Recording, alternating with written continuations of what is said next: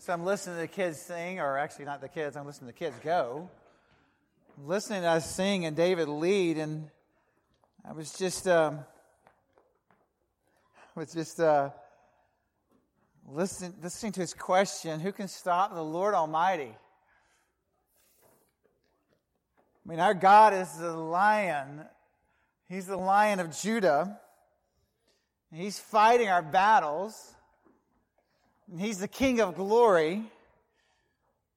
He's the Lamb that was slain for the world, which is good news, but He is the Lamb who laid down His life for you and for me, which is extraordinarily personal news.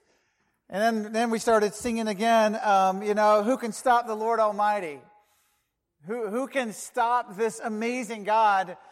This is a good answer. Every knee will bow before Him, and every voice will cry out of His worth, that all honor and dominion and power and glory is His. So who can stop that God? Thank you. And I just opened the scripture. This is all completely free and unprepared for this moment, and yet fully prepared.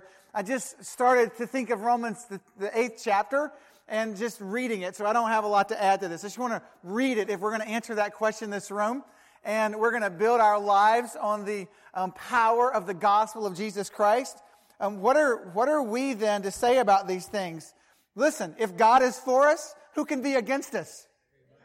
I mean, that's like a hallelujah. Are you kidding me? This is the God who did not spare His own Son, but offered Him up for us all. How will He not also then grant us everything for the sake of His glory? Who can stop the Lord Almighty? He is fighting our battles for us. And so I really went to the next section of the verse because I'm like, God, I think it's just this truth that a lot of us are sitting in the middle of glorious messes on this earth thinking we're singing this. I don't know if we believe this. And so here's what he says. It's God who brings an accusation against the elect. God is the one who justifies you. There is a beautiful gospel truth for you. Who is the one who condemns? Christ Jesus is the one who died, but even more, was raised from the dead, and after He was raised from the dead, ascended into the heavenlies, and now at this very moment, as we're singing those lyrics, wondering if they could be true, is interceding and looking from the right hand of the Father and saying, oh God, that they would hear and believe, and oh God, that your Spirit would stir up within them. For who can stop the Lord Almighty?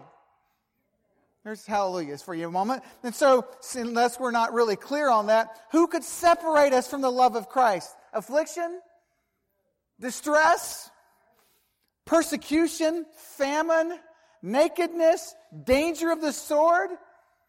For heaven's sakes, no. This is our Lord. Who can stop the Lord Almighty, who is fighting our battles? And more importantly, what we should establish in this moment, has fought the battle for the eternal desire of our soul and has staked us for those who are in Christ, fully just before the God the Father. Praise God. So in all of these things then, here's who you and I are. We are more than conquerors through Him who loved us. Glory to God. And here's where I'm persuaded about, that even death cannot stop the Lord God Almighty.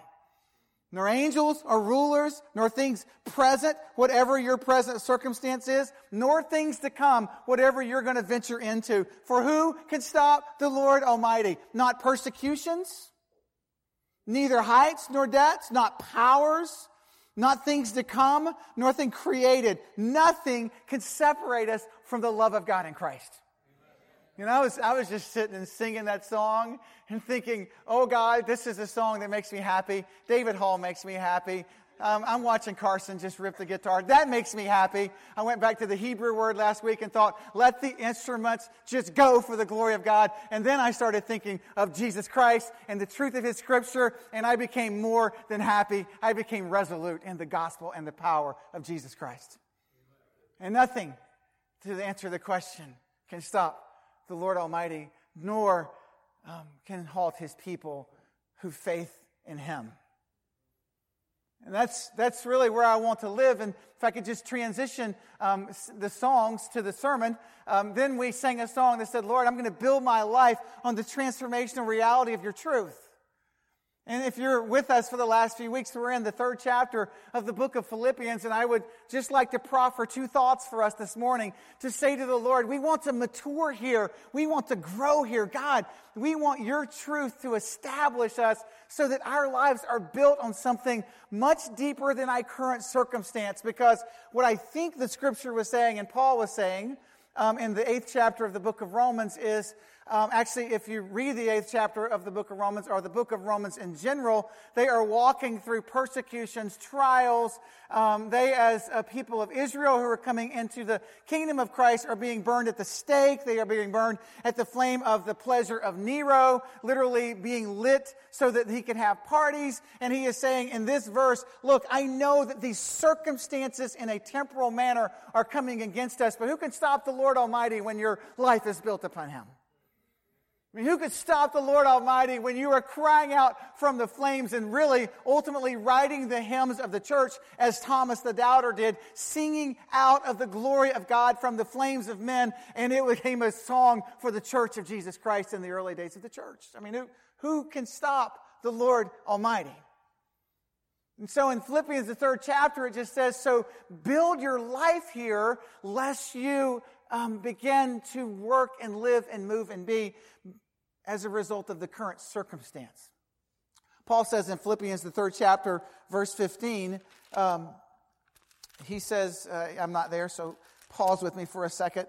He says these words in chapter 3, verse 15. He says, look, I want you to know this. The people who are mature, they're going to think this way. They're going to think not about the past or even the present, but they're going to think about the future glory of the kingdom of Christ. And if you're thinking differently, I just want you to grow in the maturity and the reality of what it means to bring God near. And I want you to live in a heart of holy hallelujah. And so I would like to just say this prayer for us and then move forward and share 2 thoughts and ask the Lord to amplify those thoughts in our hearts. So I think I'm talking to Jesus already. So Holy Spirit, I pray that through your ability to provide us with wisdom that we cannot achieve ourselves, that you would do something magnanimous this morning. And I pray, Father, that you would use a broken vessel that you've already done, our instrumentalists, our praise song leaders. God, I thank you that you use us in all of our brokenness for all of your wholeness. And God, now I stand as a very extraordinarily weak vessel, simply saying, God, I pray that you would do something powerful that only you could do. Take your word, spoken through your scripture, and illuminated by my voice. And God, I pray that you would just speak to each one of us individually and speak to us corporately for the sake of your name and your glory. Mature us in our faith, God. Build our lives upon the truth of who you are. And God, we would then be a people of glorious hallelujahs. It's in Jesus' name that we hold fast and we pray that we mature. Amen. One of the things that we have shared over the last few weeks is that our maturity and our building of our life is for the benefit of the gospel of Jesus Christ. And as Rick so aptly shared with me a week or 2 ago in a meeting with leadership in the city, it's really said the role of maturity, the Greek word translating maturity, is to take something or someone, for us, to take the living God through Jesus Christ in his Spirit, and that which seems far to many people, we bring him near because of who we are in Christ. And so it's our whole role to say, God, use us to build our lives upon you, and then to bring what seems far to folks and bring him near. And so I'm praying that he is maturing us as a body of believers through the study of his word, that he is growing us in the grace and knowledge of Jesus. And here's what I love about the picture of the church. The church can grow, and we can imagine, I think, in fact, we tend to imagine the growth of a church in this way, that there are some miraculous numbers of new people that walk in the church, come to faith in Christ by grace through his Spirit. And I think all of us would amen that growth, that God would use his Spirit through us to touch an unbelieving world and have those who are currently far draw near to him. There's a second way, though, that he says that he grows his church, and does it by describing us as his people. And so I want you to understand that this isn't necessarily for those who are out there who will one day be in here. It's for those of us in here to mature in the faith. He describes us as the church of Jesus Christ as living stones. And here's what he means by that in the book of Hebrews. He's saying, look, as you mature, as you grow in the grace and knowledge of Jesus Christ and take the things that have been amplified to your soul through Philippians, the 3rd chapter, if you will, or as you venture through Scripture, and those things come alive in you, you are a living stone, meaning the church does grow by adding in number, but the church grows also as the body of believers mature in our faith. So right now, we're stretching ligaments as we speak. Our mind is focused on Christ as we grow in his grace and knowledge. And I don't know if that excited you. I was reading that and singing Build My Life and thinking, God, you're growing our church right now together as we circle into your word and ask you to build our lives based on truth. As we ask you, as we have in the last weeks in verse 16, God, let us live to where we've attained. The scripture I put is life with God moves toward God. And we're not going to reteach that. But God, let us live to who we are in Christ, because life in maturity moves not only toward him, it moves with him. I mean, there's this sense in our hearts. There's this passion of our soul that we have not attained it yet, and we are not where we want to be. But, oh God, that you would grow us in the grace and knowledge of Jesus Christ. If we're maturing in that way and living stones, we've come around the power of the Spirit of God through his scripture when he says, let all of us who are mature live where we are. Let us not, if we're thinking differently, reveal this to us. Let us live to the truth of what we've attained. And then he goes on and says, and by the way, as you attain this is something you share among yourselves. So imitate me as I follow Jesus, powerful truth and reality. Come and follow my example and imitate me. Pay extraordinary attention to people around you who are walking out this faith. And that means this becomes not just an individual pursuit of maturity in Christ, but it becomes a body of believers being built into a house for the sake of the glory of God. Living stones, this house becoming massive for his name's sake. And for me, that just moves my soul. And then he begins to say some profound things in verse 18 and verse 20 that I would just like to park on for a few minutes today. In verse 18, when he says, follow me, be passionate for the things that I'm about, whatever you've obtained, imitate me, pay careful attention, for this is the reason. I've often told you and now say with tears that many around us live as enemies of the cross. So it's the gospel of Jesus. Life with God doesn't just move toward God and with God. Life with God isn't just shared community. It is all of those things. But the purpose of our shared community, I just wrote this in my notes, that life with God is compelling. And I have yet to figure out a sentence that does justice to this. You're welcome to write your own sentence, because I believe verse 18 of the 3rd chapter of the book of Philippians is more than the word compelling. I think that life with God shatters our soul when we meet people who are apart from God. I think that life with God and a passion for God, when we hear or have the visual illustration that we had last week, that this journey that we have as a church and as a people is so that we telescope in a God who seems far and we draw him near, because we understand, as the scripture kept on saying, that there are many who surround us who don't yet know him. He describes them in many extraordinary ways. Their God is their stomach. Their glory is their destruction. Their glory is their shame. Their end is destruction. That should behoove us. It should trouble us. I don't know what all words I can use. It should disturb us. It should move us to say, God, we want to work through this ladder, if you will, of passion for your kingdom. I don't think that we will arrive at verse 18 until we've made application of verses 12 through 17. I don't think you're going to conjure a care for the lost until you wrap your heart around what Paul said in verses 10 through 12. I don't look backwards, I look forward. I'm not there, I'm pursuing the reality of Christ. The passion of my soul is to move to the heart of God. I want to grow in maturity, and I am committed to that there are some things that I have learned that I haven't applied yet, and I am going to think differently. I'm going to put them into action in my soul. That's stewardship and obedience. There are people around me that need to see God draw near, and I understand that. So I am going to walk that out, and more importantly, I'm going to recognize the stewardship and the power of the reality of the truth of maturity that God has given me. And I'm going to look at other people and say, follow me, and you'll meet Jesus. And in doing so, I'm going to look at others and say, I'm paying attention to you. Show me how to walk out this faith. And what we begin to understand in our maturity is that we hold with trembling hands a sacred trust of the kingdom of Christ, and we hold an extraordinary calling to join him in the ministry of reconciliation. And then we land at verse 18 saying, look, there are people that surround you that need you to take a God who seems far and draw him near. And we don't reach verse 18 by a pastor's sermon or guilt. We reach it by a love relationship with Jesus Christ that is real, mature, personal, and life-altering.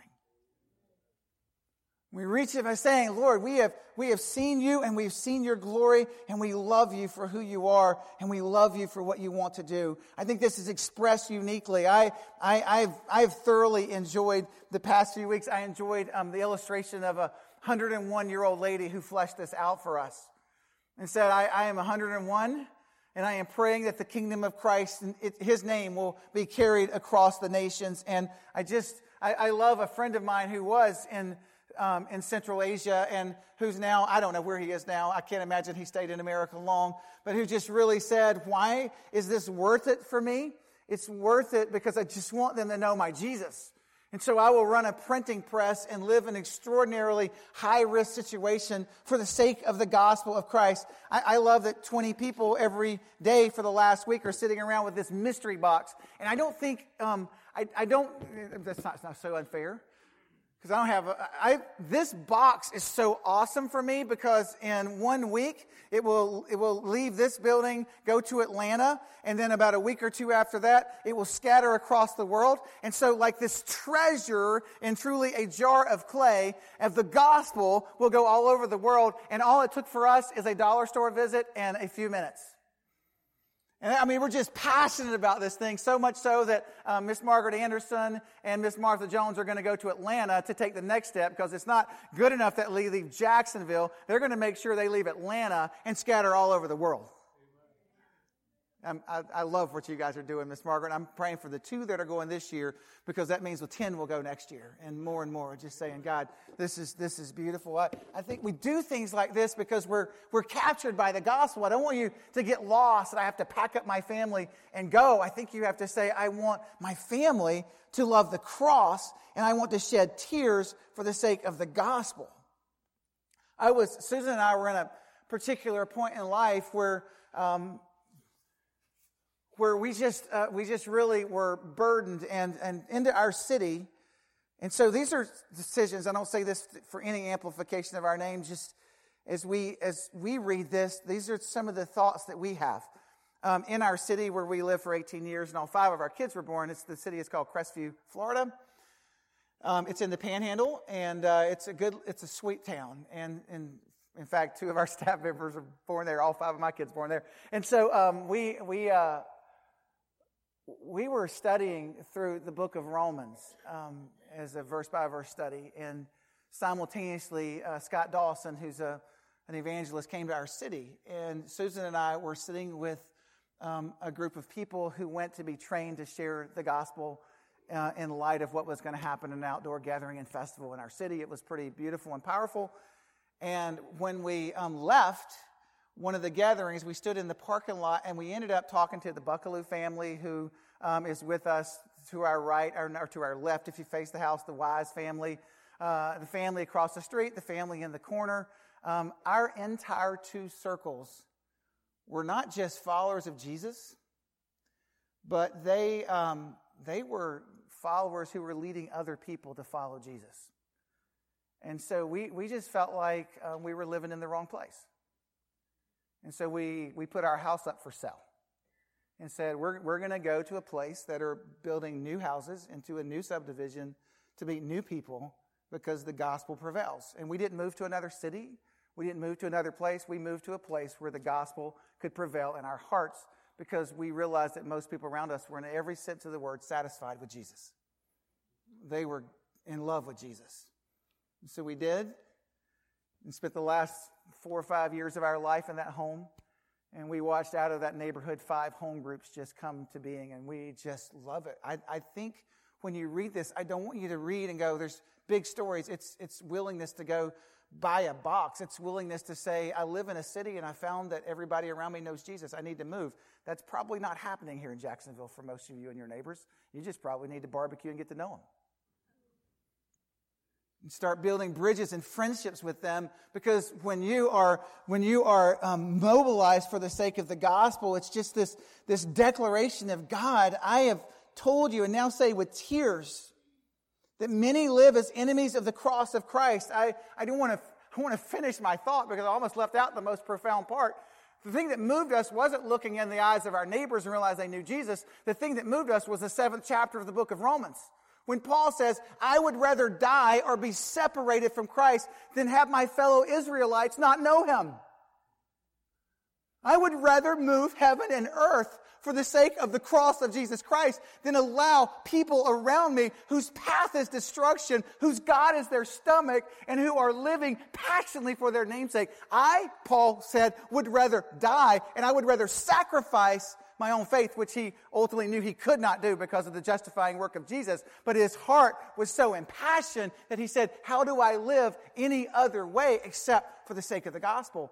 John Knox said this about his home country. He said, I love John Knox. Give me Scotland, Lord, or I die.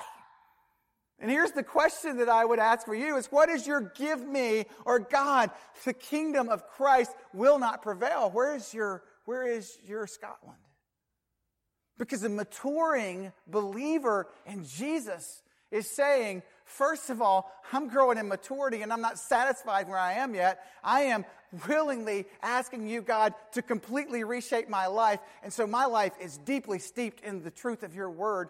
And God, as I grow in the grace and knowledge of you, I'm becoming abundantly aware of the people around me, and I am asking them to imitate me. And I'm asking them to imitate me because I have people that I imitate. And as I look at those that I imitate and how, listen, this is for the church. As I look at those who I imitate and who are deeply passionate, I realize just how deeply bereft those who are apart from Jesus.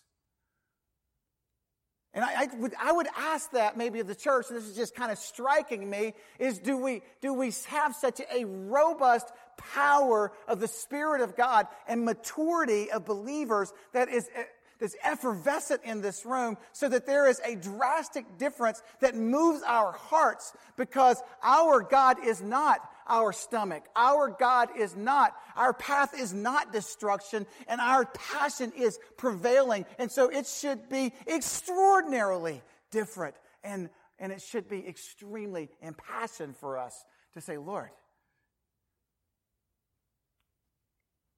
I want to live among enemies of the cross, lifting up that banner and telling them that they can be a friend of God. That's the passion. That's the hallelujah moment, just so you know. Like, hallelujah, Lord, let that be. And I had an illustration I think I've already illustrated. This is soulful sacrifice. This is those who stand in hope and move with hope. Paul said there's extremely different priorities for me as I walk this earth, and I have an urgency for the sake of the gospel, because here's what I really want to do. I want to take what seems far, and I want to draw it near. I was sitting in, and Cindy in our class last week, I think, said something that is so dear to my soul. She was talking about her prior church in Washington, D.C., and just said there's something that is unending in the church that we came from in D.C., is that we just shared with one another that we should teach and preach the gospel to ourselves over and over. So Cindy, taking you up on that, and I just would love to end this message in this series. We're going to return to chapter 4 in January, but I would just love to end this series looking at how do you want to just center us so that we can know that you are transforming our bodies. Verse 21 says, our humble condition into the likeness of this glorious body. It's the power of God that enables us everything to subject everything to himself. In verse 20 it says, God, our citizenship is in heaven. And we're so eager as we wait for a Savior. We're so passionate as we wait for the Savior. Our passion is holy waiting. Our conviction is to take what is far and to draw it near. And our joy is the gospel in the in-between. Paul says of us in verse 20 of this, our citizenship is in heaven. I feel like I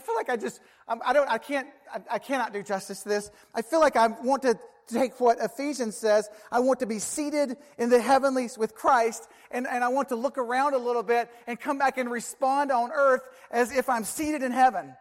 And I think that's what Paul meant when he was saying of this idea that, yes, I am going to live for the sake of the gospel because I want to wrap all of this around. Oh, God, give us these people. Give me Israel or I die. Give me Gentiles, where Paul ultimately went, or I can't imagine life. But he did this because he said, I'm living in the heavenlies, and I have this vision of the heavenlies at all time. And a lot of my life does not make sense on this earth. But when I am making sense, I am coming and speaking of what's happening there. I'm speaking it here. And I don't know that we are pilgrims here, recognizing our citizenship is there. We live more like people who are planted here, and we may have a hope that goes up there. But here's how you walk this earth so that you are saying, like John Knox, give me Scotland or I die. You walk this earth saying, oh God, I live planted in the heavenlies, and once in a while I glance down here and speak something that makes sense of where I live. And so a logical question in our step toward maturity is, do you see yourself as a citizen of heaven, or are you making your way through this earth as if this is home? If this is it, and if that is, I'm so sad for you. And Paul would say that too. I'm so sorry. This is it? Seriously? I want so much more. And God is saying there is so much more in store. And so I'm seated in heaven. What do I see? I see bringing that kingdom to earth. That's what Jesus prayed. I just want to be absorbed in the gospel. This is my Thanksgiving note. And so I'm going to read notes now, and because I just want to read Scripture for a while. Paul writes in 1 Corinthians 15, 1 and 2, and I think it's available for the screen. I want to make clear for you, brothers and sisters, who's he talking to right now? Paul's talking to those who have been justified in Christ, those who believe, those who were once dead, and those who have been raised from the spiritual death into the life of Jesus Christ. He's rescued them through the power of the cross. It's a people who, Romans 10 would say, have confessed with their mouth that Jesus is Lord and believed in the heart that he has been raised from the dead, and therefore they are saved. This sentence has moved me, and I am blanking on who wrote it. It was not original with me. I'm terrible. Here's the sentence. Paul had this habit, and it's on the screen. Paul had this habit of proclaiming over and over the gospel to those who already knew the gospel. He says in Romans 1, I want you to know, in verses 13 through 15, I've often planned to come to you, but I've been prevented until now, in order that I could have a fruitful ministry among you. Here's why. So I am eager to preach to the gospel to those also who are in Rome. I wanted to come to you, and I keep being prevented. Here's my purpose. I want to come and preach and speak the gospel to you. He says the same thing in Ephesians, Philippians, Galatians, Colossians. We could stand and read the scripture. I want you to hear this again. Paul had this extraordinary habit. This could become a habit among our fellowship. Over and over, he preached the gospel to those who already knew the gospel. Hallelujah, I just want to come and make confession of the glorious wonder of God. In 1 Corinthians 15, coming back to it. Now, I want to make clear for you, brothers and sisters, of the gospel I've preached to you, which you have received, past tense, which you now stand, present tense. Hallelujah. For those of us in the room who have come to receive Jesus Christ, you stand fully justified and redeemed as a citizen of heaven, maturing in your faith. That's who you are in this present moment. Hallelujah. It's such good news. And which you stand, and verse 2 of 1 Corinthians 15, by which you are ongoing being saved. Like day in and day out. This is what Paul said. This is what I just want to preach. The gospel not only saves us, it sustains us. The gospel is the establishing work of our citizenship. Glory to God. The gospel holds us together. It unites us. It fills us. It makes us whole. And perhaps when that's not happening, it's because we're not preaching the gospel to ourselves, to one another, and to the world. Ephesians 2:13 says this, but now those who are in Christ, who were once far away, have been brought near by the blood of Christ, and they are maturing in their faith. We've been brought near. This is powerful. We've been brought near not by our good work. This is so important for religious people to hear this. So important for people like me who grew up from negative 9 months in the womb to hear this. You weren't brought near to God by your good habits. I was not brought near to God because my granny and papa loved Jesus. I was not brought near to God because my mom, who was in the room, loved Jesus. They demonstrated pictures of this and they showed me who He was. I was brought near and made whole with God by the blood of the cross of Jesus Christ. And that's such a powerful hallelujah moment. I am thankful for those who made clear the cross, but I have been brought near by the gospel. And the marker of whether you believe this or not is when you stumble or far away, how you respond to the gospel. Because a lot of us are in this room at this very moment, including myself as I even say these words.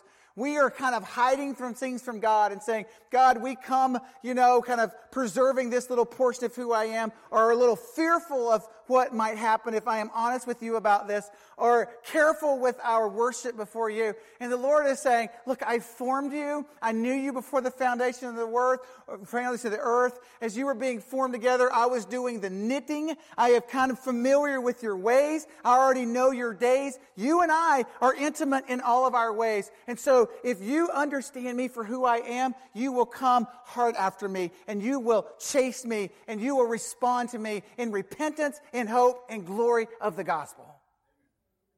And a lot of us in this room kind of go, God, I want to hide this part from you. And the Lord's saying maturity will just be that we sort this. This is Philippians 2, that we work out your salvation with the fear and trembling that it deserves.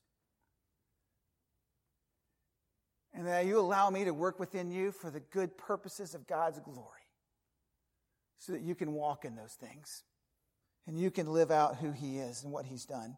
The power of gospel is found in our new covenant. In Hebrews 9, it says He's the mediator of the new covenant so that those who are called can receive the promise of the eternal inheritance, since a death has taken place for redemption of transgressions committed under the first covenant. I'm not looking back. I'm not looking backwards at a prior statement. I look at the present truth of who I am. I have been redeemed by the power of the cross. I have been justified by God as a citizen of Him. When I taught on justification out of the book of Romans, I think it took about 5 minutes to gain composure. I'd been so deeply saturated in the powerful meaning of that singular word when we understand that a legal transaction was made by the power of the declaring work of the cross of Christ. And when we embrace that cross, God legally once and forever stamped, it is finished, it is done, the work is complete. It is not your act, your lineage, or your goodness. It is the cross.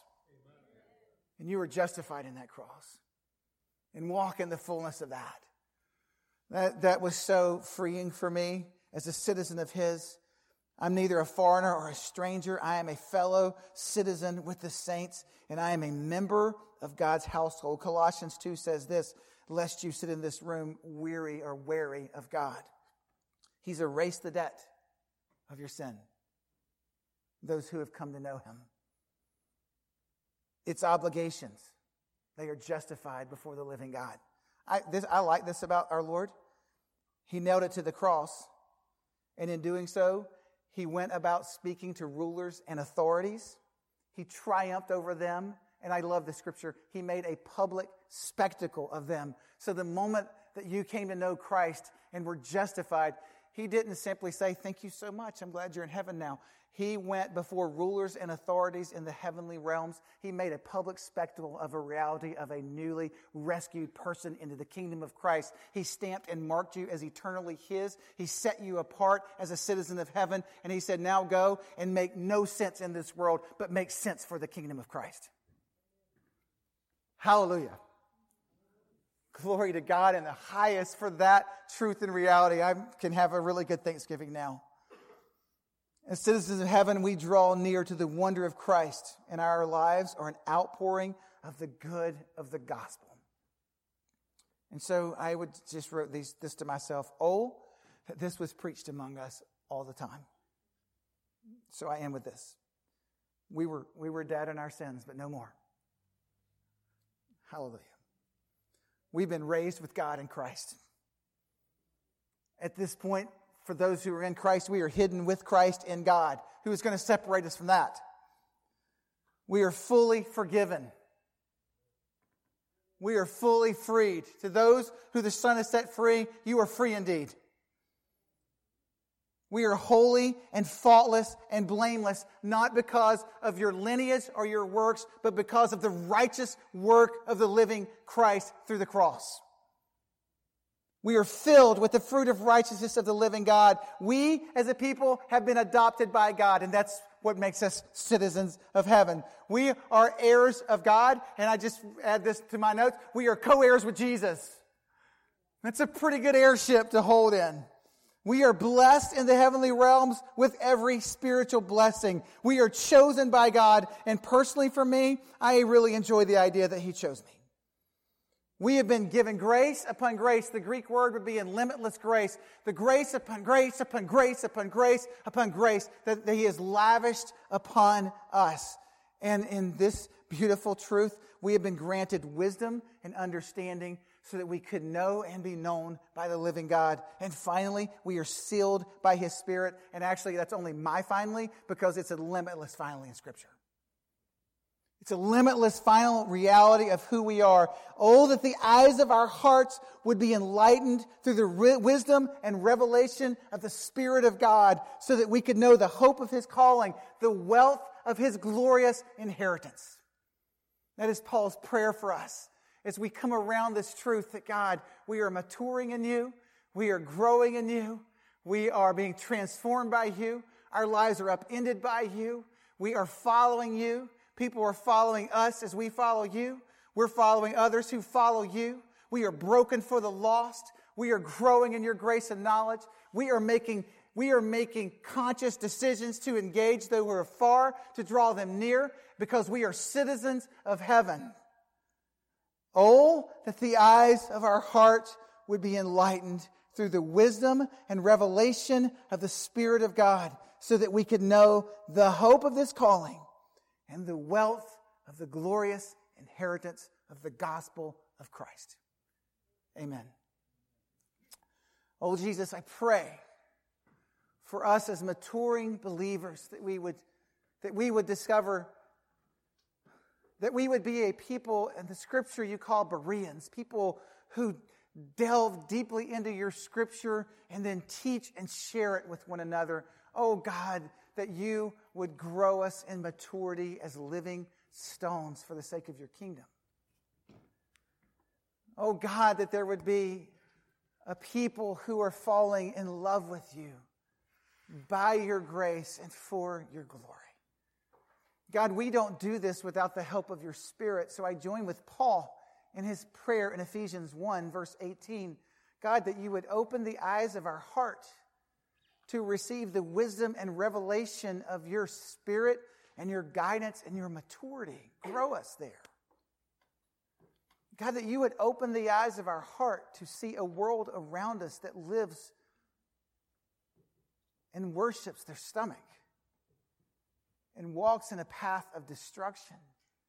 God, I pray that the gospel would be something that is loved heart and soul and mind and strength in this church.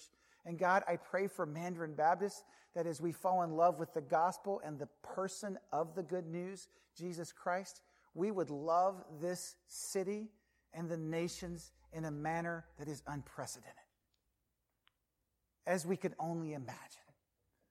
And so, Holy Spirit, steep us in the power of the truth of the gospel.